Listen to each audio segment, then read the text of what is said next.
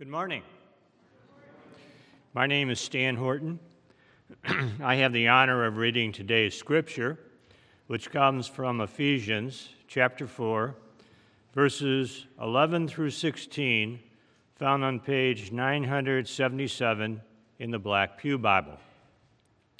If you do not have a Bible of your own or know someone who needs one, please feel free to take one of the Pew Bibles as our gift to you.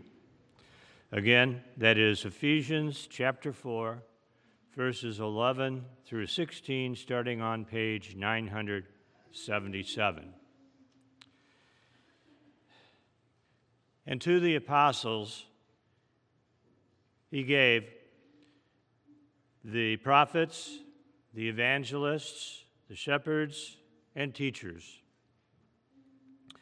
to equip the saints for the work of ministry, for building up the body of Christ until we all attain to the unity of the faith and of the knowledge of the Son of God, to mature manhood, to the measure of the stature of the fullness of Christ, so that we may no longer be children, tossed to and fro by the waves, and carried about by every wind of doctrine, by human cunning, by craftiness and deceitful schemes. Rather, speaking in the truth of love, we are to grow up in every way into Him who is the head, into Christ, from whom the whole body, joined and held together by every joint with which it is equipped, when each part is working properly, makes the body grow so that it builds itself up in love. The word of the Lord.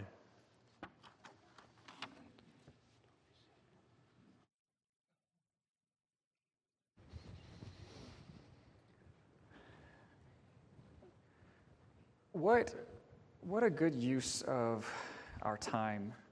What a way to build up the body of Christ, to spend time praying together for those in our body and praying for those that are a part of our body elsewhere, part of the body of Christ. So we'll keep going and we'll see how long it takes to get there. I have a couple of announcements before I preach. The first one is that next Sunday, there is a child safety training in Sunday school. This is if you want to work with the kids, you have to go through that. Or if yours has expired, it would be good to go through that again. So that's next Sunday during Sunday school.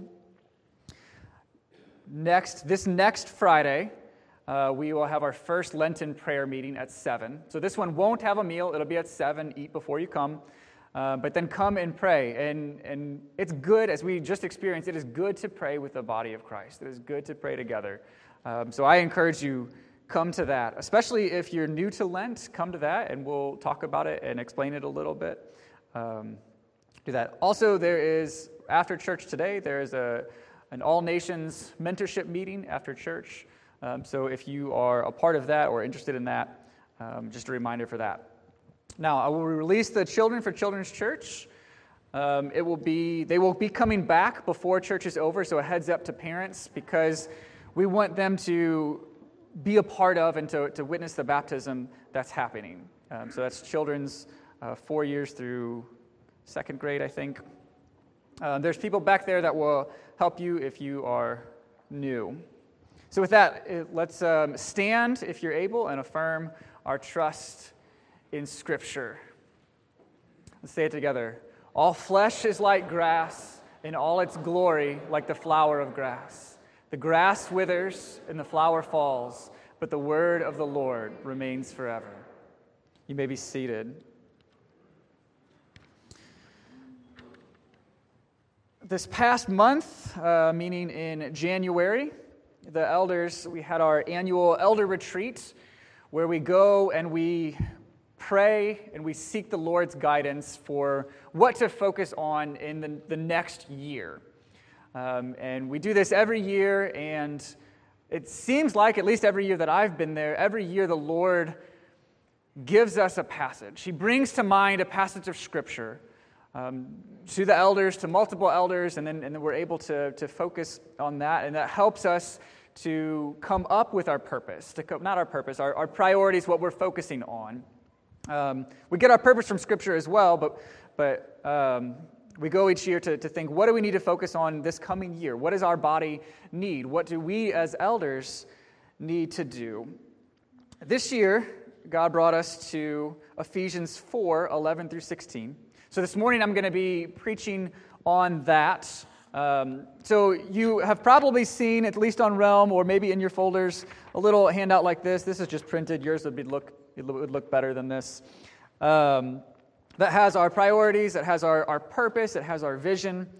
I'm not preaching on those, I'm preaching on the text, but we very much get our priorities from this text. And I think it's so cool that God does that. God speaks to his people through his word. At every elder retreat that I've been to, he's done that. And I imagine all or most of them going back. But not only elder retreats, but in our day-to-day life, God brings Scripture to mind that we need to hear. God communicates to his people. And it is why that we as elders and we as people, we can have confidence that we are going in the right direction. If it was up to just the elders and our own wisdom to decide how we should lead a church, we would be lost. If it was up to you or us as we try to decide how should we live our lives today, we would be lost. But God is a good God that communicates clearly and concretely through his word. So let's dive into, I do want to share, as we go through the sermon, hopefully you will hear an overlap of the priorities. So our priorities this year, maturity, health, unity, support, and growth. But those all come from, we desire to see the body of Christ here at Chatham built up. That comes directly from this passage. And then as we go through it, you should hear some overlap into those words. We just choose those words. They help us focus for how we should lead and how we should proceed this year. So we'll dive into the passage. And we're looking at the metaphor of the body of Christ. We're looking at how the body of Christ looks and what a healthy body is. And it's such a helpful metaphor, the body of Christ, because we all have a body. We've all experienced what it is like to have a body that is not healthy and is not working as it should. We've all seen the joys of a body that is healthy and is working and what that brings. So God is good to use easy to understand analogies and illustrations to help us connect to the body of Christ, him as a body. And so this morning I'll be asking and attempting to answer, what does it look like to have a healthy body? What does it look like to have a body that is equipped to ministry? What does it look like to have a body that builds itself up in love? So let's jump in and we'll start with verses 11 and 12. Verse 11 says, and 11 and 12 says, and he gave the apostles, the prophets, the evangelists, the shepherds and teachers to equip the saints for the work of ministry, for the building up of Christ. This is where we as the elders started. We asked the question, why are we here? What do we do as elders? What's our job? And we came to this passage. God gave the church, his church, gifts of people. Now, certainly God gives every Christian, everyone in his body, he gives them gifts. That's said in Ephesians, it's said elsewhere in Scripture. But right here, he focuses in on a particular set of gifts. God gives his church, his body, these gifts, these apostles and prophets and evangelists and teachers and shepherds. And he gives them for a purpose. He gives them so that they can equip the saints for ministry. And one of the similarities for all of those offices, all of those giftings, all of those people, is that they are all word-focused gifts. The apostles, said, we will devote ourselves to the ministry of the word and of prayer. Prophets would say, thus says the Lord, and then speak for God. Evangelists boldly declare the gospel to those who need it. Shepherds and teachers, well, they shepherd people according to the word of God, and they teach the word of God. These are all word-focused gifts. So the point of the elders, of teachers, of shepherds of these is to preach the word, to equip God's people for ministry. I want us to notice here that it's the word-focused gifts that equip that. So it is the word of God that equips. These gifts, these offices, these people with authority, elders, pastors, me, even as I stand here, Sergey as he stands here every week, your favorite pastor, whoever that may be. I wasn't meaning between us. I was assuming somebody else out there. The point is, we don't have authority on our own. Listen to your pastors, listen to your elders as they declare the word of God. The only authority that we have comes from God himself, comes from Scripture. Be equipped by those that minister the word of God to you. Listen to those that minister the word of God to you. Weigh their words carefully. So I don't want to sweep my legs out from under me as I'm up here, but I want to say that my authority is not my own. My authority is the word of God, and because God's word has authority, we should listen. These are gifts that God has given his people to minister the word and to equip. It's also really important that we get this order right and we understand the purpose of leaders, particularly word-focused leaders. If you are a leader in the church or if you are a church member, the progression goes like this. God has given gifts. God has given these people to proclaim the word to you so that you are equipped to do ministry, so that you are equipped to do the work of building up the body. It means that everyone here, everyone that can hear my voice, if you are a part of the body of Christ, you have ministry to do. You have work to do. There is a body around us that needs to be built up, and you are a part of that. We are a part of that.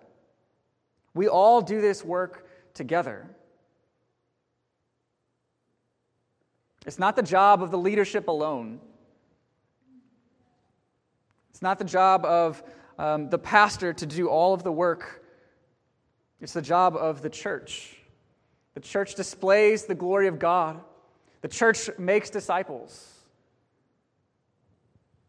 The pastor, the elders, the leaders, we are a part of that. But each of us has work to do. Each of us has ministry to participate in. This is a good time for each of us to ask ourselves, how do we view the church? How do we view our participation in the church? A really common view is that it's the job of the professionals to do the ministry. It's a job of the pastor, it's a job of the leaders, it's a job of the elders. They should visit the sick. They should share the gospel. They should encourage the downcast. They should help people fight their sin. Absolutely, right? Amen. Yes, pastors, elders, leaders should absolutely do those things. Some of us are even paid to do those things.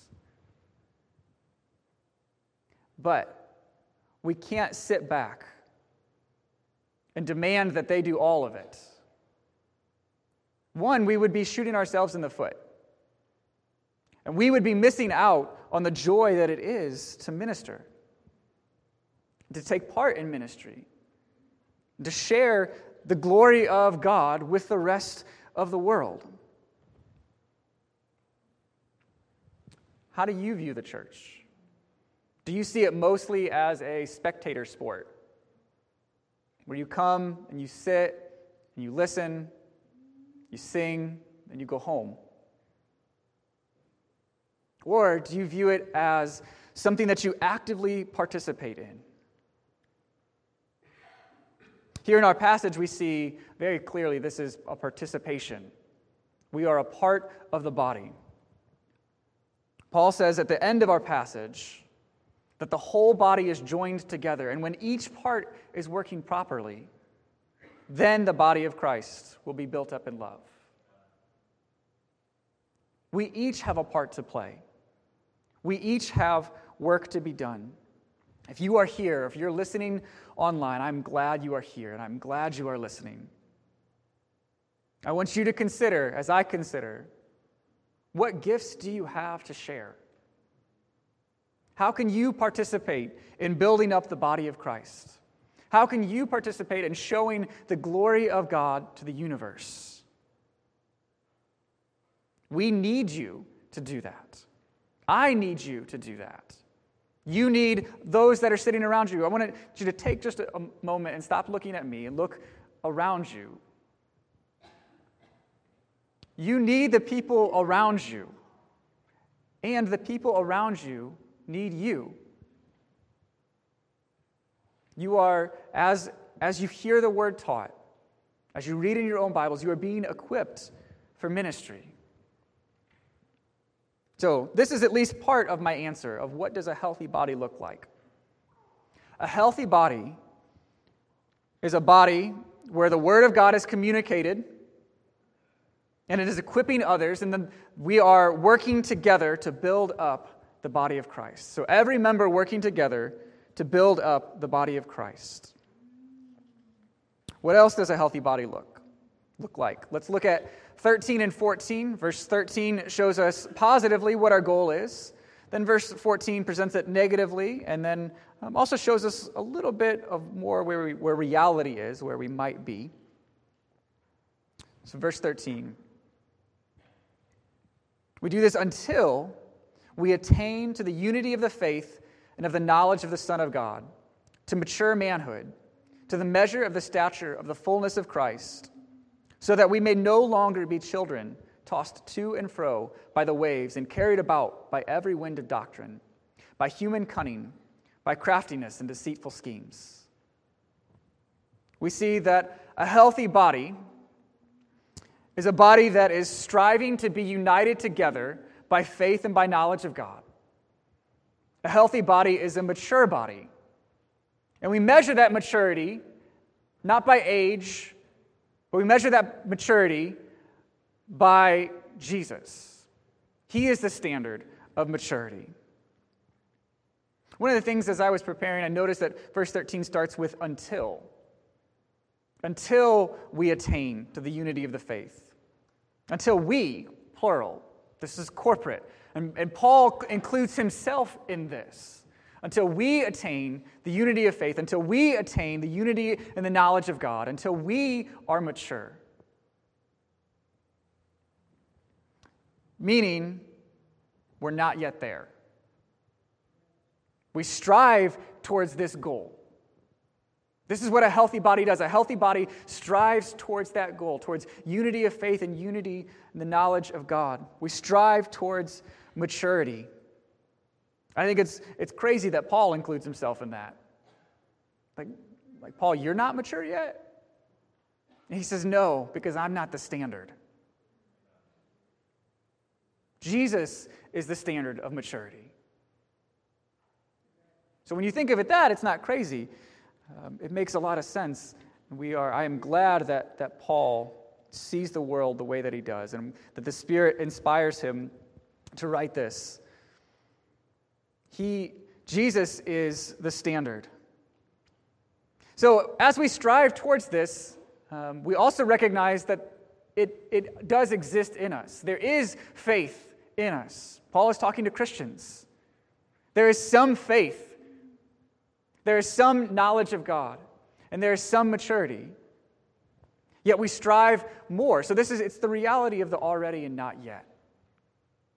We already have faith, yet our faith is not yet perfected. We already have knowledge of Christ, yet it is not yet full. We are hopefully already mature and maturing, but we are not yet mature. So we strive together until we are, until Jesus comes back and makes all things new and makes all things perfect. I also want us to notice that we strive together to attain unity of faith and of knowledge. Unity is not the end goal itself, but unity in faith and unity in knowledge. We are united in faith of Jesus. We are united in the knowledge of Jesus. Nothing else. It's tempting to try to unite on other things. It's tempting to try to put Jesus and this other thing to unite on. But we are united in our faith for Jesus and our knowledge of who God is. And a healthy body has deep faith and deep knowledge of who God is. We want to trust Jesus more and more. We want to count it joy as we suffer through trials. We want to know God more and more. And this knowledge and this faith, it's not a static thing. And it's also not, again, it's not left for the pastor. Well, sure, the pastor needs to know God better. The elders need to know God better. This faith and this knowledge is for all of us as a body. And faith is connected to knowledge of God. The more we know God, the more we can trust God. The more we trust God, the more we get to know Him. They're interconnected. And it's not for knowledge's sake. It's for experience. It's for our good. I'm reading with my small group, and I know many of the ladies are. We're reading the Knowledge of God. We're reading Packer's book. And Packer says this in his first chapter, speaking about theology or studying God. He says, "It is the most practical project anyone can engage in. Knowing about God is crucially important for the living of our lives, as it would be cruel to an Amazonian tribesman to fly him to London and put him down without explanation, and leave him as one who knows nothing of English or England to fend for himself. That would be cruel. So we are cruel to ourselves if we try to live in this world without knowing the God whose world it is and who runs it. As we seek the knowledge of God, we don't seek knowledge for knowledge's sake. We seek knowledge because we want to know God. We seek knowledge because without God, this world doesn't make any sense. But when we know the Creator, we can have faith and we can have trust. And we can try to make sense of it. And when we can't make sense of it, we have faith that God is good. This is what a healthy body looks like. A healthy body has deep faith and deep knowledge. A healthy body measures maturity by Jesus himself. Again, one of my favorite things about this church, about my small group in particular, is that we have, how I like to say it, more seasoned saints than myself in it. And it is, I often find myself thinking, I want to be like them when I grow up. I want to have the faith that they have. And one of the reasons why this is true is because they know they're not the standard. They know that Jesus is the standard. So I see in so many of the older saints here, I see this deep desire to continue growing in Christ. To not settle and say, you know what? That was for my working years. That was for my youth when I had the energy. We don't arrive. Because Jesus is the standard, we continue striving towards maturity. And as we mature, we will no longer be like children who are easily deceived and tricked, who are tossed around by the waves. And here specifically, Paul has in mind the waves of false doctrine. And there's a contrast between the mature man and the child who is tossed around. The mature knows God and has faith in God. The child is tossed around by any new doctrine that pops up, any new idea about God or about the church that pops up. If you don't know God, if you don't know His Word, something new comes up and you're like, well, that sounds good. I like that. And you're thrown to this side. And someone says, well, I don't know about that, but this thing over here sounds good. And you're like, oh, that's great. And you're thrown over to this side. And you're just tossed around because you have no anchor. You have no root. Paul also here, I think he's warning us that there are those who want to deceive. They want to trick us. They scheme. They're crafty. They follow their father, the father of lies. So they lie to God's people. They follow their father, who is the deceiver. They seek to deceive us with false doctrines. But if we know that Jesus is the measure of maturity, if we seek His fullness, if we have deep knowledge of Him, if we know who He is, the new doctrines, they won't trip us up. They won't toss us around. We will be able to be mature. Very quickly, I want to give a couple of examples that I think are tossing the church around right now.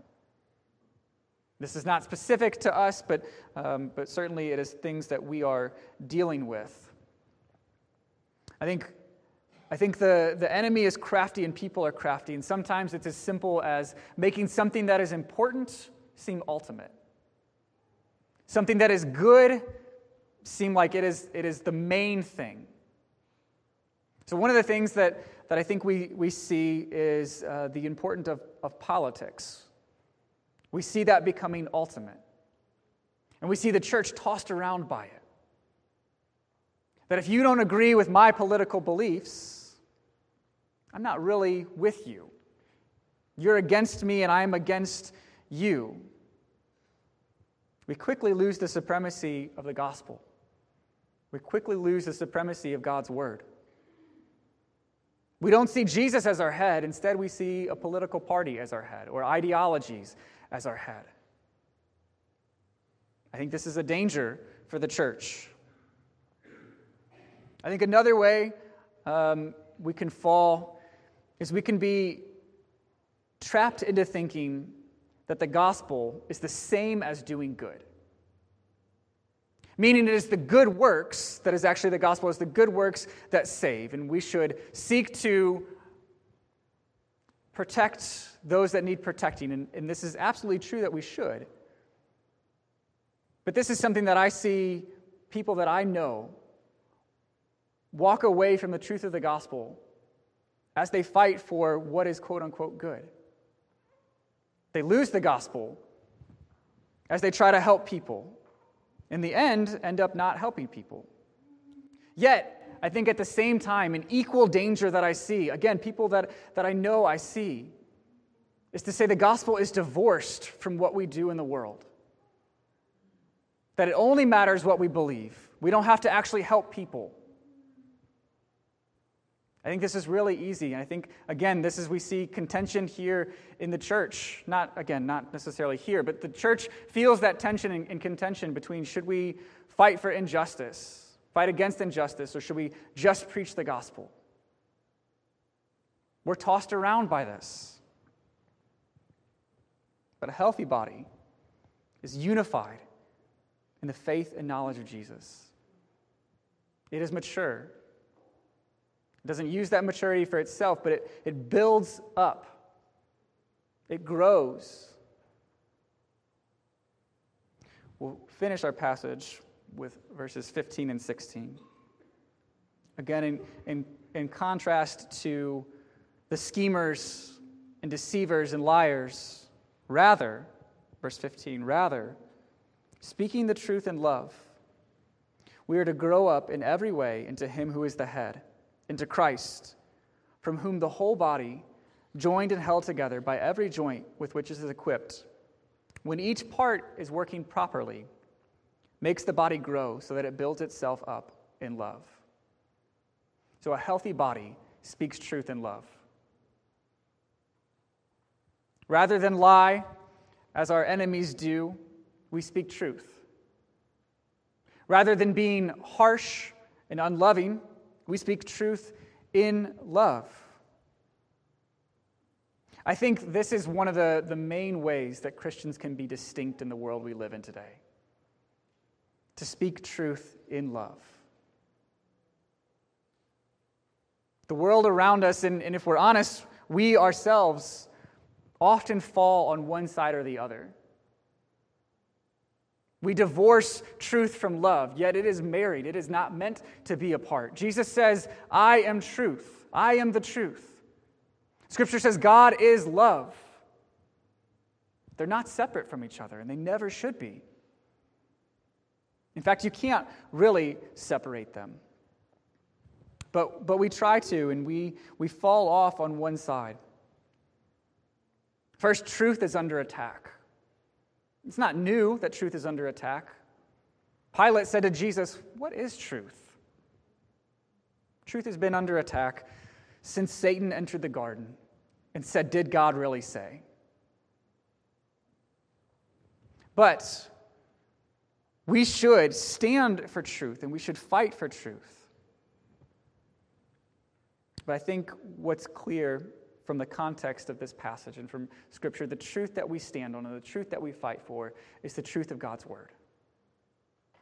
So as we fight for truth, as we stand on truth, make sure you are standing on God's Word. Paul's not encouraging us here to generic truth, although that's important. To be truthful always is important, but here Paul is encouraging us to the truth of the gospel, to the truth of God's Word. To speak that truth in love. Truth is under attack, but we must stand firmly.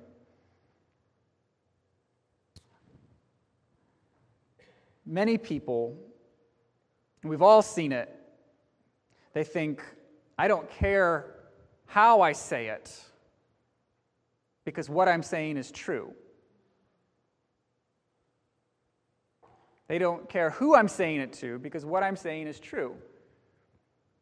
Speak the truth in love. Other people, we think love gets to define truth. Love doesn't define truth. Love and truth are married. In fact, if you divorce the two, and you say, I'm going to have love define truth, you lose love. It is inherently unloving to speak lies to someone. So don't divorce the truth from love. I think that this absolutely applies to how we speak. 1 Corinthians, the love chapter, says if we have speech without love, we are a clanging cymbal. Even if we have prophecy without love, we are nothing. So it applies to how we speak. It applies to how we interact online. When we're quick to jab at others or put down our enemies, we are speaking without love. This applies to our tone. The truth is not meant to hurt. It's meant to build up. Build up each other in love. Even when the truth is painful. I would say especially when the truth is painful. Speak lovingly, graciously, kindly. When you tell someone, if you don't trust in Jesus, you will suffer the wrath of God, that's painful truth. Speak it lovingly. Speak it kindly. Not only does it apply to our tone of voice and what we say, but it also applies to why we say what we say. Ask yourself, why do I want to speak? Why do I want to say what I want to say? Is your motivation for speaking to someone hoping to win an argument? That's not speaking the truth in love. Even if you're kind. If your motivation is to make yourself feel better, to show that you're right and they're wrong, even if you speak gently, that's not speaking the truth in love. Our goal should be to build up the person we are speaking to. We speak the truth in love, out of love for the ones we are speaking to, and out of love for the one who is truth.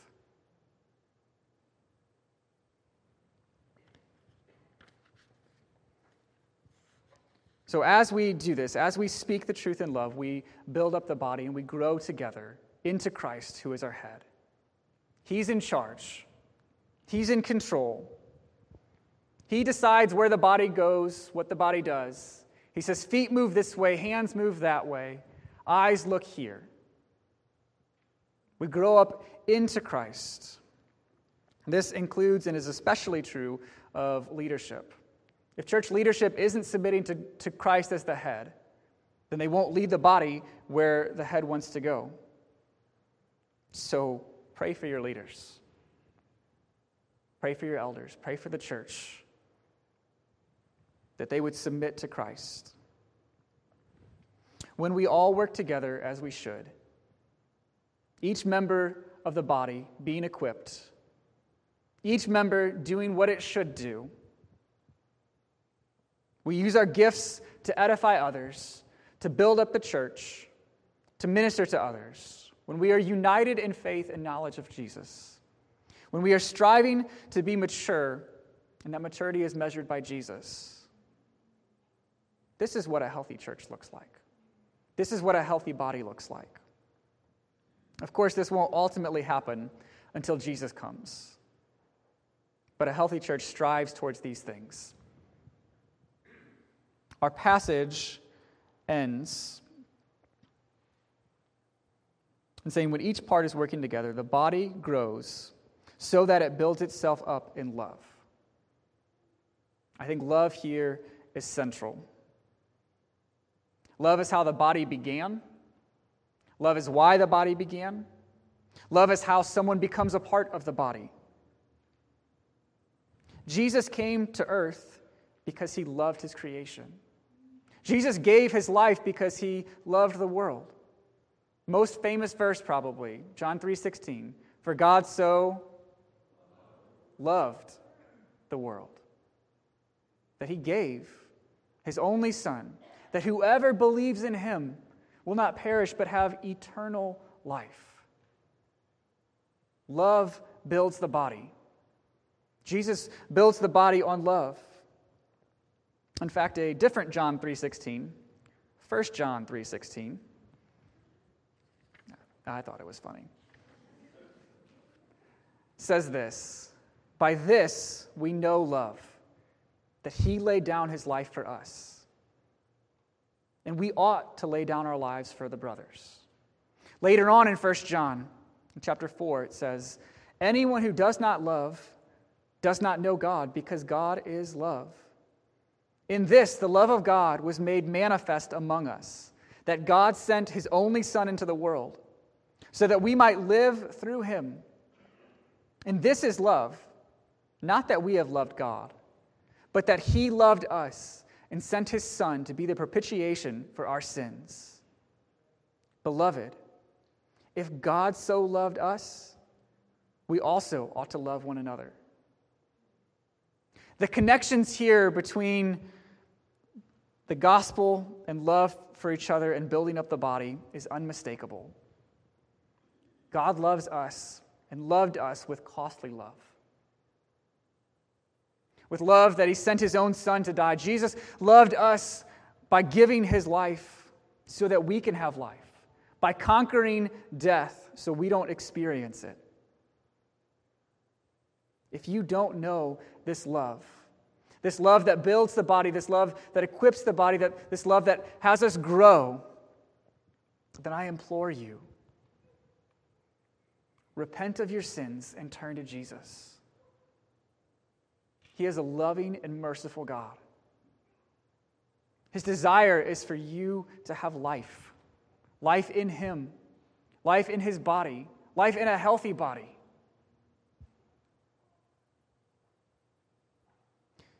If you are a Christian, if you have experienced the love of God that has brought you into this body, let's not miss the connections. Because we are loved, let us love one another. Let us build each other up. Let us minister together and build up the body.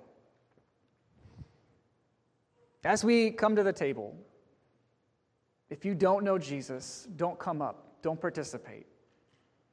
Instead, repent. Turn from your sins.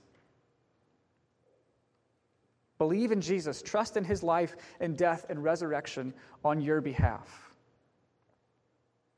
If you do know Jesus, you do know His love, then come and eat and drink fresh from His love.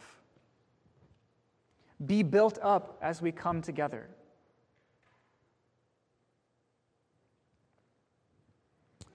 We're going to come and take communion here.